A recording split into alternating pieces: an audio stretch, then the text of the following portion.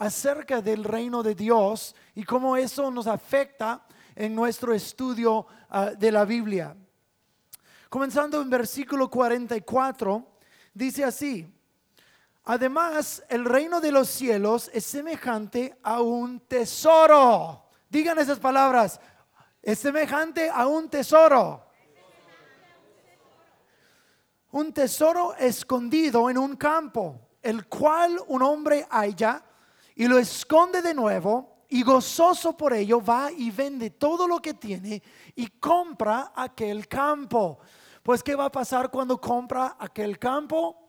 El tesoro le va a pertenecer a él.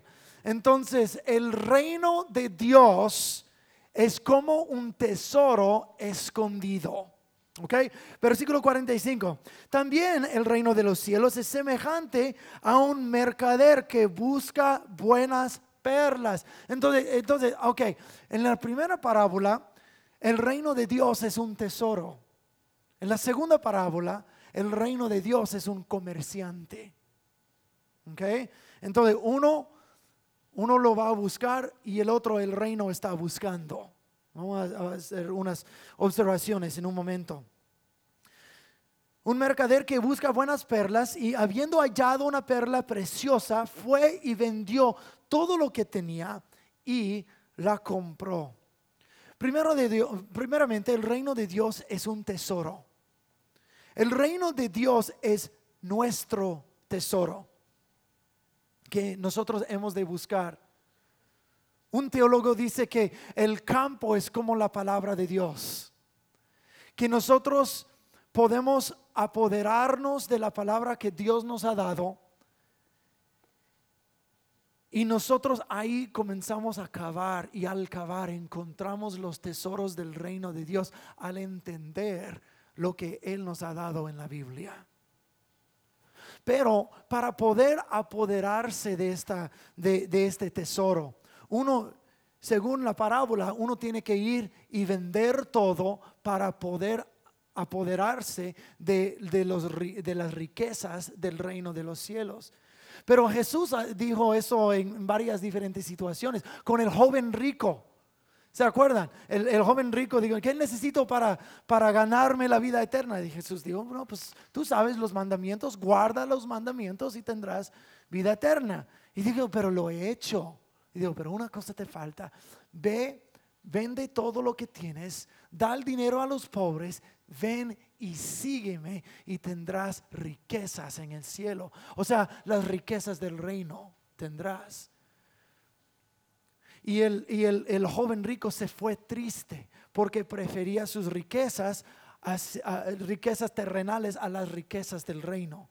Pero mira el contraste del comerciante o del que compró el campo, de que ellos se regocijaban al encontrar un tesoro de un valor infinitivamente más grande. Ellos pudieron gozarse al encontrar el tesoro, mas el joven rico quería apoderarse de las cosas de sus tesoros terrenales y se fue triste. Jesús en otra ocasión dijo: si alguno de ustedes quisiera ser mi discípulo, que se niegue a sí mismo, que tome su cruz y que me siga. Wow, ok, entonces tenemos una pauta aquí en las Escrituras. Si quieres ser un discípulo verdadero, no estoy diciendo que tienes que vivir en pobreza, no estoy diciendo ve y vende tu casa. No estoy diciéndote eso, pero es una negación de uno mismo, de que hay cosas más valiosas en este mundo que la casa, el carro y las otras cosas que tú tienes. Hay un tesoro que Dios nos está revelando aquí, pero cuesta tu vida, cuesta tu deseo de irlo a buscar más allá de cualquier otra cosa. ¿Me están entendiendo? ¿Sí? Entonces dice: el campo es como la Biblia, la palabra de Dios, y uno encuentra tesoros allí. Pero el reino de Dios es como un comerciante también. El reino, en la primera palabra nosotros vamos buscando las riquezas del reino, pero en el segundo el reino es como un comerciante que va en búsqueda de algo sumamente valioso. ¿Y qué es esta cosa sumamente valioso? Tan valioso que el mismo reino de Dios viene buscándote a ti. Eres tú. Como nosotros vamos y tenemos un tesoro en las escrituras del conocimiento del reino de Dios. Dios dice, tú eres mi tesoro. Y yo soy el comerciante.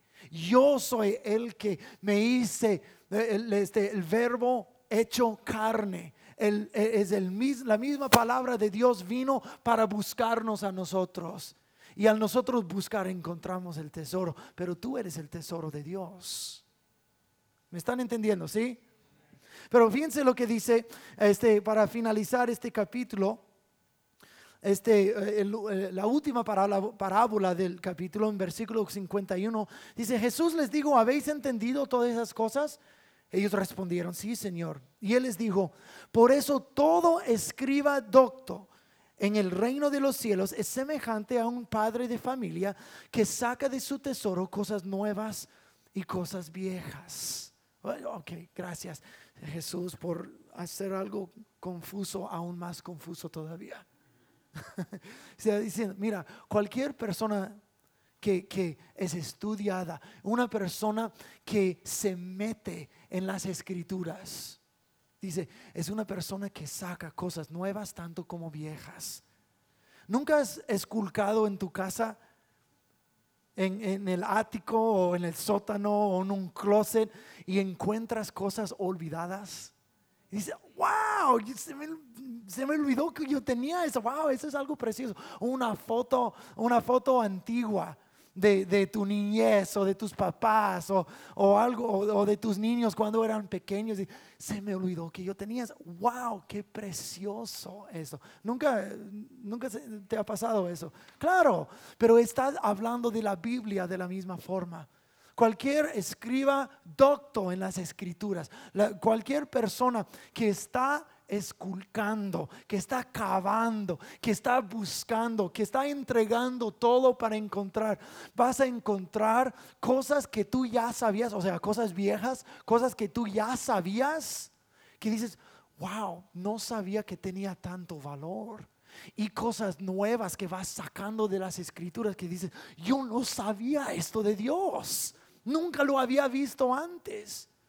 Entonces, en todo eso, Jesús está hablando de gente que se entrega al estudio de la palabra de Dios. Dice, vas a encontrar cosas antiguas, vas a encontrar cosas nuevas, pero todos van a ser tesoros. Todos van a ser tesoros. Este libro está lleno, repleto de tesoros. Las riquezas del reino son explicados a nosotros y explicados para que los vivamos.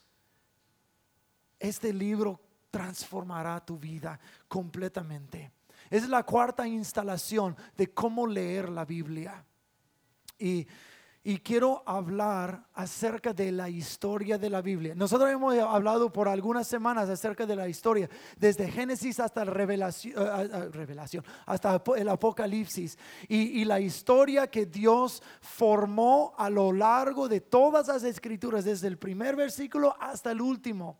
Y luego nosotros miramos la historia de Israel, la historia de la salvación, como a través de Abraham, Isaac, Jacob, las 12 tribus de Jacob, y mediante la tribu de Judá que nació Jesús, a través de Jesús todas las familias de la tierra van a ser bendecidas y pueden encontrar la salvación. La historia de la Biblia es la historia de Israel, pero la historia de Israel es la historia de la obra de la salvación de Dios. Eso es en un resumen muy corto de lo que es la historia de la Biblia. Y si no pudiste asistir a las semanas pasadas que hablamos de esto, están en nuestro sitio web. Nada más las siglas de la iglesia, LIESSC, la iglesia en el camino Santa Clarita.com, y ahí puedes volver a escuchar todas las predicaciones que hicimos anteriormente. Pero hay otra cosa de una historia que nosotros necesitamos entender. Cada buena historia tiene su protagonista, ¿verdad? No puedes tener una buena historia sin el protagonista y sin un enemigo, sin un conflicto, sin una resolución y sin un final feliz. Pero la historia de la Biblia tiene todo eso y tenemos que entender quiénes son los personajes claves, los protagonistas, antagonistas en la historia para entender de qué se trata la historia y el papel que el protagonista en particular se lleva a cabo. Entonces todo va a comenzar a tener más sentido mientras leemos la Biblia. Entonces nosotros después de esta noche tenemos 2 semanas más. Entonces si dices, no, pues el pastor no ha hablado de las cosas que yo he querido escuchar, todavía faltan semanas, ¿ok? No te preocupes, sigas viniendo, ¿eh? El protagonista de las escrituras no es Adán, no es Noé, Moisés, Abraham, no es David, Daniel, Nehemías, Pablo o Pedro. El protagonista desde Génesis 1:1 hasta Apocalipsis 22 es Jesús. Jesús es el protagonista en todas las escrituras. Cuando pues tú dices, pues Jesús solamente se menciona en el Nuevo Testamento. No es cierto. No, pues ¿dónde menciona a Jesús en el Antiguo Testamento? No le menciona por nombre, pero lo menciona bastante. Y para entender lo que estamos leyendo en la Biblia, tenemos que ver a Jesús a lo largo de todas las escrituras, no solamente en los 4 evangelios. Sin el Antiguo Testamento, el Nuevo Testamento no tiene sentido. Porque el Nuevo Testamento es la culminación de todo el Antiguo Testamento. Y el Antiguo Testamento, pues muchos cristianos piensan de que el Antiguo Testamento es el antiguo pacto, no tiene efecto sobre nuestras vidas. Entonces no sabes bien la historia de la Biblia, porque la Biblia es integrada. Es decir, eso sería lo mismo decir, me gusta el último capítulo de un libro y ahora que sé cómo termina el libro, no necesito leer lo demás. Bueno, el último capítulo no tiene sentido si no has leído el resto de la historia. Jesús es la culminación. Es como el fruto del árbol, pero este árbol tiene raíces, tiene tronco, tiene ramas, y eso es el Antiguo Testamento, y nosotros necesitamos entender esto. Entonces necesitamos para entender la Biblia tenemos que conocer la historia y saber quién es el protagonista de esa historia.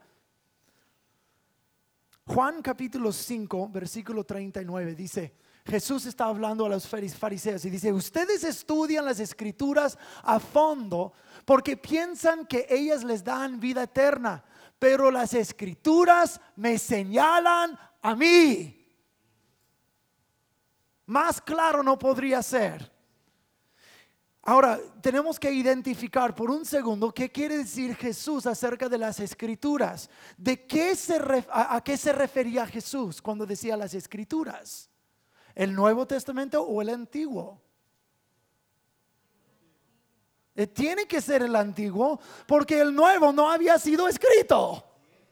Entonces cuando Jesús dice las escrituras, está hablando desde Génesis hasta Malaquías. ¿Ok? Entonces obviamente Jesús mismo vio a estas mismas escrituras como importantes. Y dice, todas las escrituras me señalan a mí. Más mira lo que dice en Lucas 24:27. Eso es después de su resurrección. Está caminando con 2 discípulos hacia el pueblo de Emaús y dice, entonces Jesús los guió por los escritos de Moisés y de todos los profetas, explicándoles lo que las escrituras decían acerca de él mismo. Entonces 2 veces tenemos en los evangelios de que las escrituras señalan, tienen que ver con Jesús. Jesús es el Antiguo Testamento. Pero tenemos que aprender cómo ver a Jesús a través del Antiguo Testamento. La mayoría de ustedes me han escuchado predicar ya por semanas o meses, algunos por 2 años. Y tal vez tú dices, no, pues ¿cómo pastor saca las cosas de las Escrituras? ¿Cómo ve a Jesús en David o la obra de Jesús en la cruz, en Moisés y el Éxodo? ¿Cómo hace la conexión? Yo no lo entiendo. O sea, es muy bonito lo que el pastor dice y todo, pero ¿cómo lo hace? Es porque uno necesita saber la historia y el protagonista y cómo todo va junto. ¿Okay? Entonces, ver a Jesús en las Escrituras es la clave. Dile a la persona a tu lado, ver a Jesús es la clave.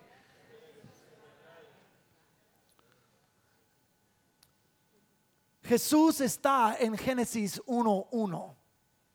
Dice, en el principio Dios creó. En el principio Dios creó.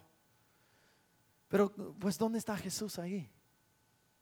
Si miras en Juan capítulo 1:1, dice, en el principio era el verbo. Y el verbo estaba con Dios y el verbo era Dios. Y a través del verbo Dios creó todo lo que creó. Entonces cuando en Génesis 1:1 dice Dios creó y comenzó a hablar, por palabra creó el mundo, nosotros tenemos la respuesta en Juan 1:1. Cristo es la palabra de Dios. A través de Cristo Dios creó desde Génesis 1:1. Pero el Nuevo Testamento está interpretando el Antiguo Testamento mediante el lente de Cristo Jesús. ¿Ok? ¿Me están entendiendo? ¿Sí? Jesús está en Apocalipsis 22, versículos 20 a 21, que dice, ven pronto Jesús. No es accidente que Jesús comienza la Biblia y termina la Biblia, porque la Biblia es acerca de Él desde foro a foro. Entonces, permíteme decir de que es imposible en la cantidad de tiempo que nos resta decir todo lo que hay en la Biblia acerca de Jesús. Es imposible. Voy a enumerar algunos ejemplos con un poco de explicación para que veamos con más claridad a Jesús en la Biblia. Entonces, en la Biblia nosotros tenemos tipos, tenemos sombras, tenemos símbolos y tenemos profecías acerca de Jesús. Y nosotros tenemos que ver a estas cosas. Pero en Colosenses capítulo 2 y Hebreos capítulo 8, que vamos a leer esos versículos en un momento, habla de que las cosas anteriores fueron una sombra. Entonces, aquí pueden ver mi sombra. La sombra indica algo. ¿Qué es lo que indica? Indica algo verdadero. Indica algo físico que está bloqueando la luz para echar la sombra. Entonces, la reacción normal a una sombra y buscar el objeto es buscar el objeto que forma la sombra. Entonces, la única razón que Dios dio sombras o tipos en el Antiguo Testamento es que Cristo es la sustancia que Él quiere que veamos.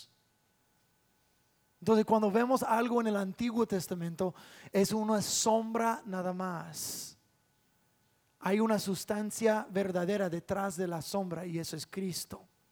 La reacción normal a las sombras del Antiguo Testamento es buscar a Cristo. Segundo, una sombra distorsiona la sustancia verdadera. En otras palabras, siempre es una representación imperfecta de la realidad. La sustancia siempre es mejor que la sombra. ¿A poco no? Ok, ya todos entendemos eso.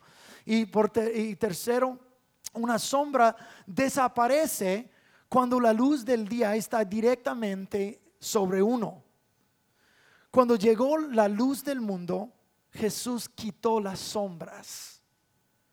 Tal y como Jesús cumplió con cada palabra de profecía acerca de sí mismo, realizó cada tipo, cada sombra, cada referencia y cada profecía que tenía que ver Él. ¿Ok? Entonces, cuando nosotros leemos el Nuevo Testamento, tenemos que entender que los autores del Nuevo Testamento están mirando el Antiguo Testamento a través de Cristo Jesús y el derramamiento del Espíritu Santo. Esos dos eventos colorea todo lo del Antiguo Testamento. Y si así lo vieron los apóstoles, nosotros también debemos de verlo así. ¿No creen? ¿Y los otros qué? Hombre, híjole. Ay. Ok, tenemos poco tiempo porque necesitamos salir junto con los niños. Entonces, quiero hablar de tipos, sombras, símbolos y profecías rápidamente. Algunos ejemplos con poca explicación para que veamos algo más completo. Cuando hablamos de tipos, estamos hablando de los grandes del Antiguo Testamento. Gente como Adán, Abraham, Moisés, Nehemías, David. Esos eran tipos de Cristo. Estas personas no representan a Jesús por su personalidad o por sus características, porque ellos eran gente mortal, gente pecaminosa también, gente, bueno, como tú y yo, que la regaron. Pero no es por sus características o por su pecado que representan a Jesús, sino por su oficio, lo que ellos representan. Entonces déjenme darles algunas cosas que podemos ver a Jesús en el Antiguo Testamento. No, por favor, no pongas todos, solo una a la vez. No, ándale, gracias. Ok, pero ya lo vieron. Okay. Número 1, Adán. Adán es un tipo de Cristo. No, pues ¿cómo así si él era el pecador, el primer pecador? Acuérdense, es el oficio, no el pecado. ¿Cómo? Ok. Pensé que necesito más notas de ti, mi amor.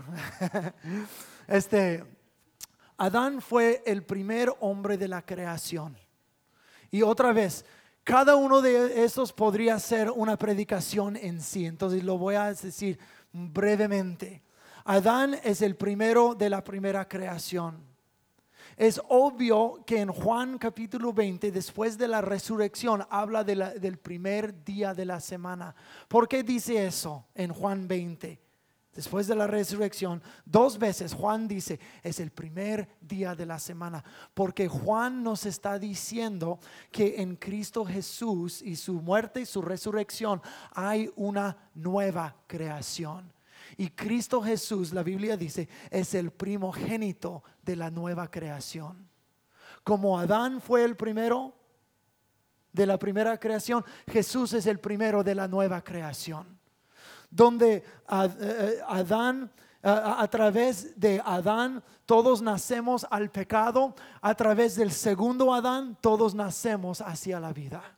Entonces, en la persona de Adán es un tipo de que podemos ver a Cristo. ¿Están siguiéndome? ¿Sí? ¿No les estoy confundiendo? Ok, más vale que no. Bueno, número 2. Número 2, Moisés. Moisés es un tipo de Cristo.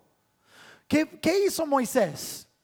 Y si nosotros tomáramos tiempo para mirar todas las similitudes entre la vida de Moisés y Jesús, es asombroso.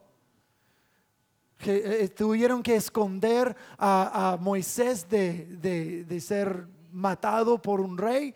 También Jesús. Moisés tuvo que huir, Jesús tuvo que huir. Moisés estaba en el desierto 40 años, Jesús en el desierto 40 días. Ok, pues especialmente en el libro de Mateo, hay muchos paralelos de la vida de Moisés y Jesús. Pero ¿qué hizo Moisés? Libertó al pueblo de la esclavitud a los egipcios. ¿Qué hizo Jesús? Nos liberó a nosotros de la esclavitud al pecado. El éxodo del Antiguo Testamento es una sombra, una alegoría. Sí, es un suceso verdadero, pero es como Dios está dando una historia que podamos entender lo que Jesús iba a hacer en la cruz. De la misma manera que Moisés los sacó de esclavitud, Jesús a nosotros nos saca de esclavitud. Moisés es el tipo de Cristo en la persona del Salvador, no una persona del Salvador, ¿verdad? Y los guatemaltecos dicen, ¿y nosotros qué? ¿Por qué? No. Aarón, número 3. Nosotros podemos ver a Cristo en la persona de Aarón, el hermano de Moisés que llegó a ser el sumo sacerdote, primer sumo sacerdote de Israel. Aarón fue el sacerdote de Israel, el intermediario entre ellos y Dios. ¿Y quién intermedió entre nosotros y Dios? Nuestro sumo sacerdote, Cristo Jesús. Voy a hablar un poco del sacerdocio, del tabernáculo y del sistema sacrificial. Pero si quieren leer estos más a fondo, lean durante esa semana la carta a los hebreos. El Hebreos habla del sacerdocio, sacrificios y el tabernáculo en la persona de Jesús. Okay? Y él lo explica muy bien. Y ahora que estamos aprendiendo eso, lo van a ver con más claridad. Entonces, pero no tenemos tiempo para desarrollar cada uno como se merece. Pero como Aarón fue un sacerdote, Jesús es nuestro sacerdote.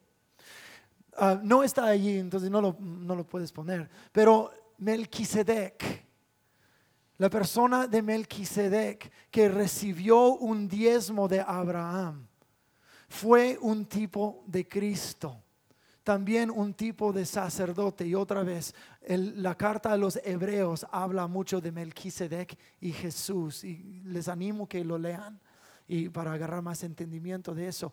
Pero los sacerdotes iban a ser levitas. Jesús no era levita. ¿Cómo puede ser sacerdote entonces? Es que el libro de Hebreos cita los salmos. Salmo dice, tú eres sacerdote para siempre según la orden de Melquisedec, no de Aarón. Melquisedec fue mucho antes. Y Melquisedec tuvo un sacerdocio diferente y es un tipo de Jesús. Lean la carta de Hebreos en esta semana, pero tenemos que avanzar. Nosotros vemos a Cristo en Josué. Josué fue el general que condujo al pueblo de Israel hacia la tierra prometida. El nombre de Josué en el hebreo es Yoshua. Yoshua. El nombre de Jesús en el hebreo es Yeshua. Yoshua y Yeshua. Nada más es un vocal de diferencia, pero en el hebreo los vocales casi no tienen, no son lo más importante. Es Yeshua, Joshua, Yeshua. Básicamente Joshua, Yeshua es el mismo nombre en el hebreo. Y Joshua cruzó el río Jordán hacia la tierra prometida. Cuando Jesús Yeshua fue bautizado, él fue bautizado en precisamente el mismo lugar del río Jordán donde Joshua había cruzado con los israelitas. Y Yeshua ahora está en el río diciendo, síganme hacia un reino nuevo. Joshua y Yeshua, disculpa, Josué, Joshua es un tipo de Cristo. Y David, el último tipo de Cristo que vamos a hablar en ese momento es David. David fue el mejor rey de Israel, el rey con quien Dios hizo un pacto eterno. Y fue por el linaje de David que Jesús nació. David es el antepasado de Jesús. Pero como Dios dijo, tú eres mi rey, y no habrá falta un heredero para sentar en tu trono para siempre. Y Jesús es el cumplimiento de eso. Él es el Rey de Reyes y Señor, señores, que se sienta sobre el trono de su padre David. Y como Jesús no muere y no morirá jamás, Él ocupará el lugar en ese trono para siempre y siempre. David es un tipo de Cristo desde el Antiguo Testamento. ¿Están mirando eso conmigo? ¿Sí? Ok. Quiero hablar por un rato acerca de sombras, las diferentes sombras que vemos en el Antiguo Testamento que nos ayudan a mirar a Cristo. Primeramente, mira en Colosenses capítulo 2, versículos 16 y 17. El apóstol Pablo está hablando a la iglesia de Colose y les está regañando un poco. Está diciendo: ¿quién les hizo cambiar tan rápidamente del evangelio que ustedes escucharon? ¿Por qué están escuchando a esos otros judíos que dicen: tienen que mantener los festivales, tienen que mantener tu dieta, tienes que hacer eso para poder seguir a Cristo?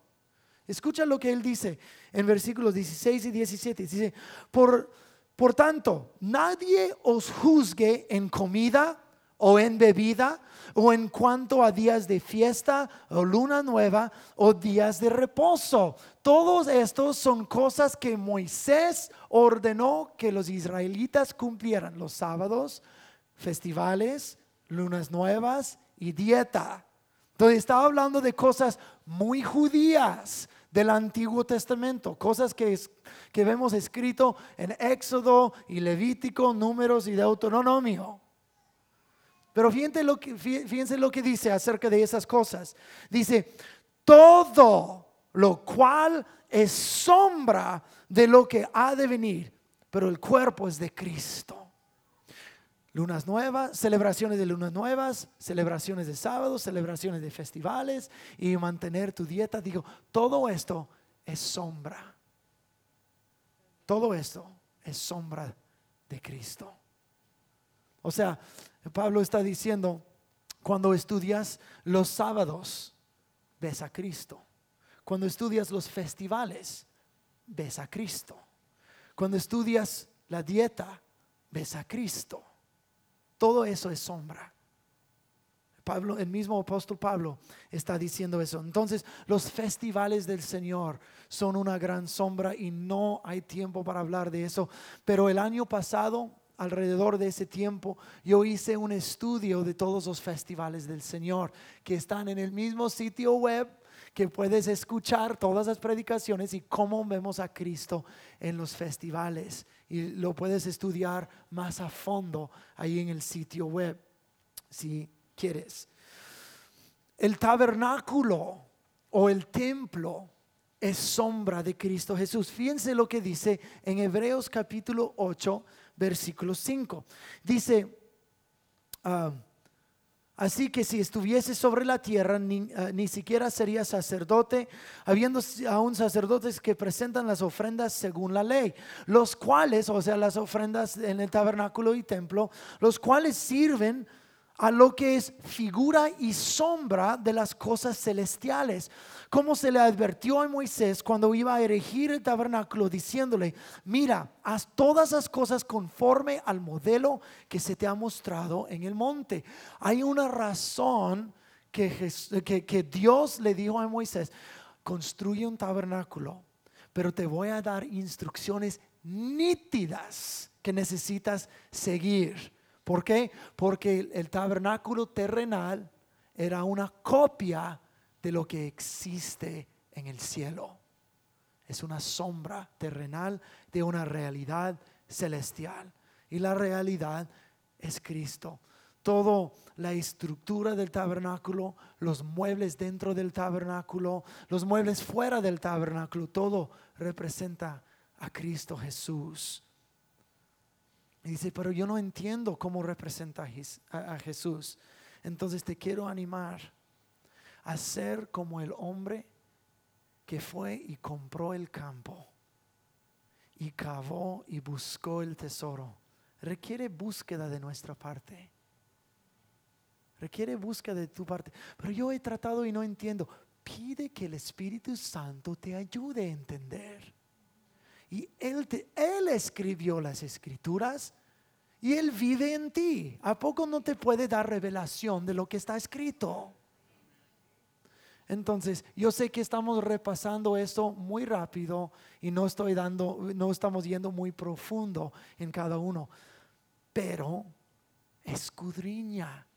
¿Qué dice Jesús? Busca y hallarás. Busca y hallarás. Entonces, los festivales son sombras, el tabernáculo son sombras, los sacrificios son sombras de Cristo. ¿Cómo que un sacrificio es sombra de Cristo? Cuando un israelita pecaba, tenía que confesar sus pecados sobre la cabeza de un borrego. Y luego, ¿qué hacían con el pobre borrego? Derramaban la sangre para poder cubrir el hombre y sus pecados. ¿A poco eso no suena como el sacrificio que Cristo hizo en la cruz? Él ofreció su propia sangre para perdonar nuestros pecados. Todo el sistema sacrificial señala a Jesucristo. Otra vez te quiero animar, lee la carta a los hebreos y te va a dar más explicación, va a ir más profundo en eso. Y ahí está en tu misma Biblia. Entonces vamos a hablar de unos símbolos de Cristo Jesús. Número 1, el cordero inmolado. El cordero que acabo de decir que tenía que derramar su sangre. En la historia del Éxodo, que todos sabemos, en la noche que Dios desató la peste de la muerte sobre la tierra de Egipto, ¿qué tenían que hacer los israelitas?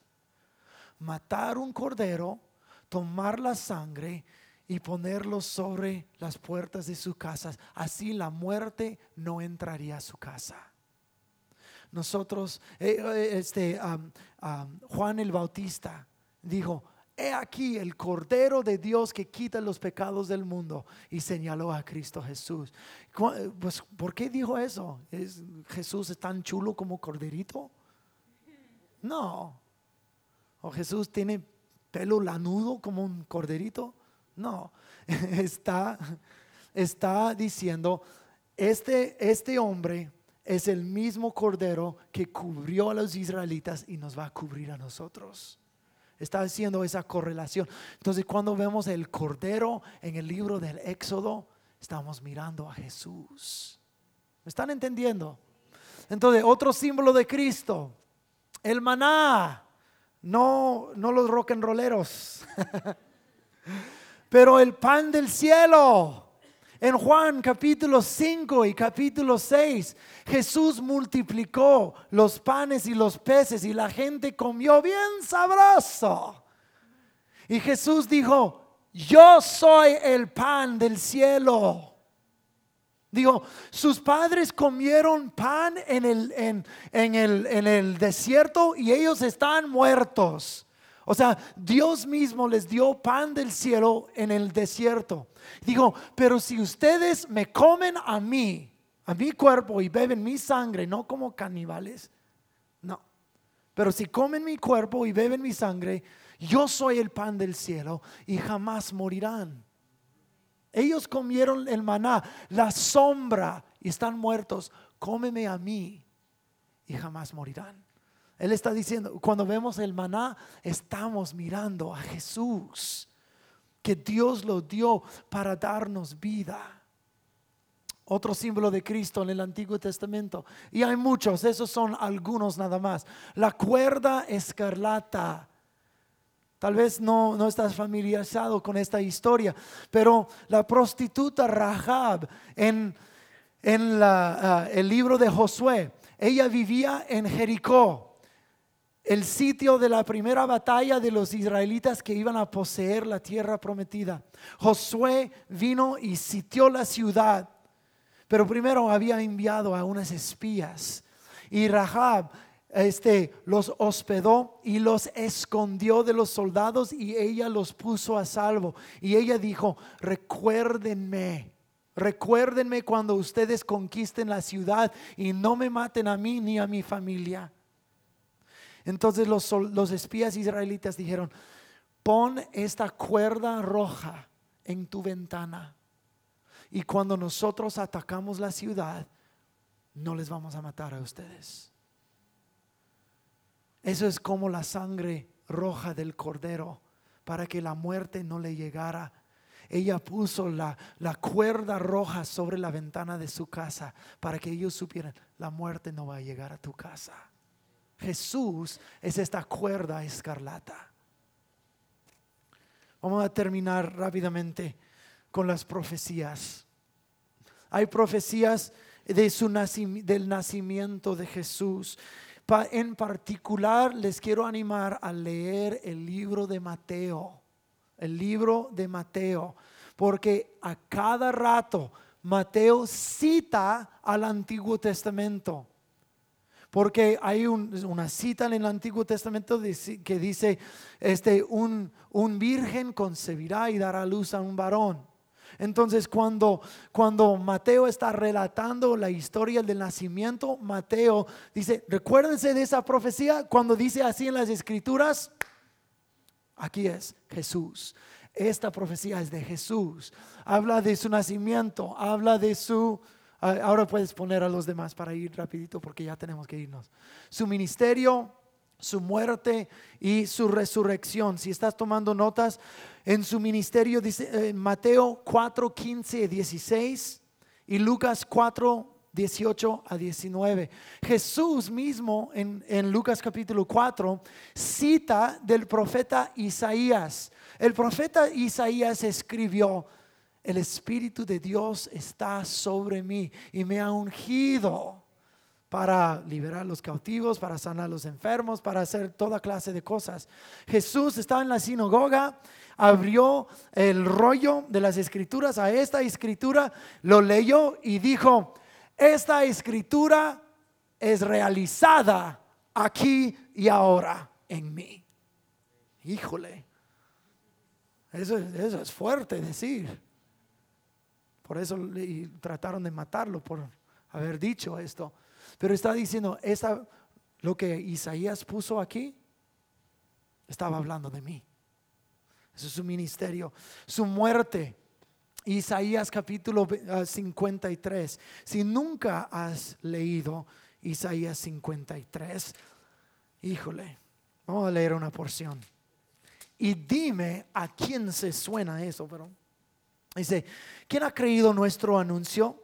¿Y sobre quién se ha manifestado el brazo de Jehová? Subirá cual renuevo delante de él, y como raíz de tierra seca. No hay parecer en él, ni hermosura. Le veremos más sin atractivo, para que le deseemos. Despreciado y desechado entre los hombres, varón de dolores, experimentado en quebranto. Y como que escondimos de él el rostro, fue menospreciado y no lo estimamos. Ciertamente llevó él nuestras enfermedades y sufrió nuestros dolores. Y nosotros le tuvimos por azotado, por herido de Dios y abatido. Mas él herido fue por nuestras rebeliones, molido por nuestros pecados. El castigo de nuestra paz fue sobre él, y por su llaga fuimos nosotros curados. ¿De quién está hablando? Está hablando de Jesús. Entonces cuando leemos pasajes así, y hay muchos pasajes, en particular en Isaías y en los Salmos, que hablan, que profetizan del nacimiento, la vida, la muerte y la resurrección de Cristo Jesús. Y el Espíritu Santo te va a dar ojos para mirar a Jesús en las Escrituras, porque desde Génesis 1 hasta Apocalipsis 22, toda la Biblia es acerca de Cristo Jesús. Y ahí vamos a tener que terminar esta noche. Voy a pedir que todos se pongan de pie, por favor. Tenemos 2 semanas más que vamos a hablar de cómo estudiar y cómo ver o entender la Biblia. Vamos a hablar la siguiente semana de cómo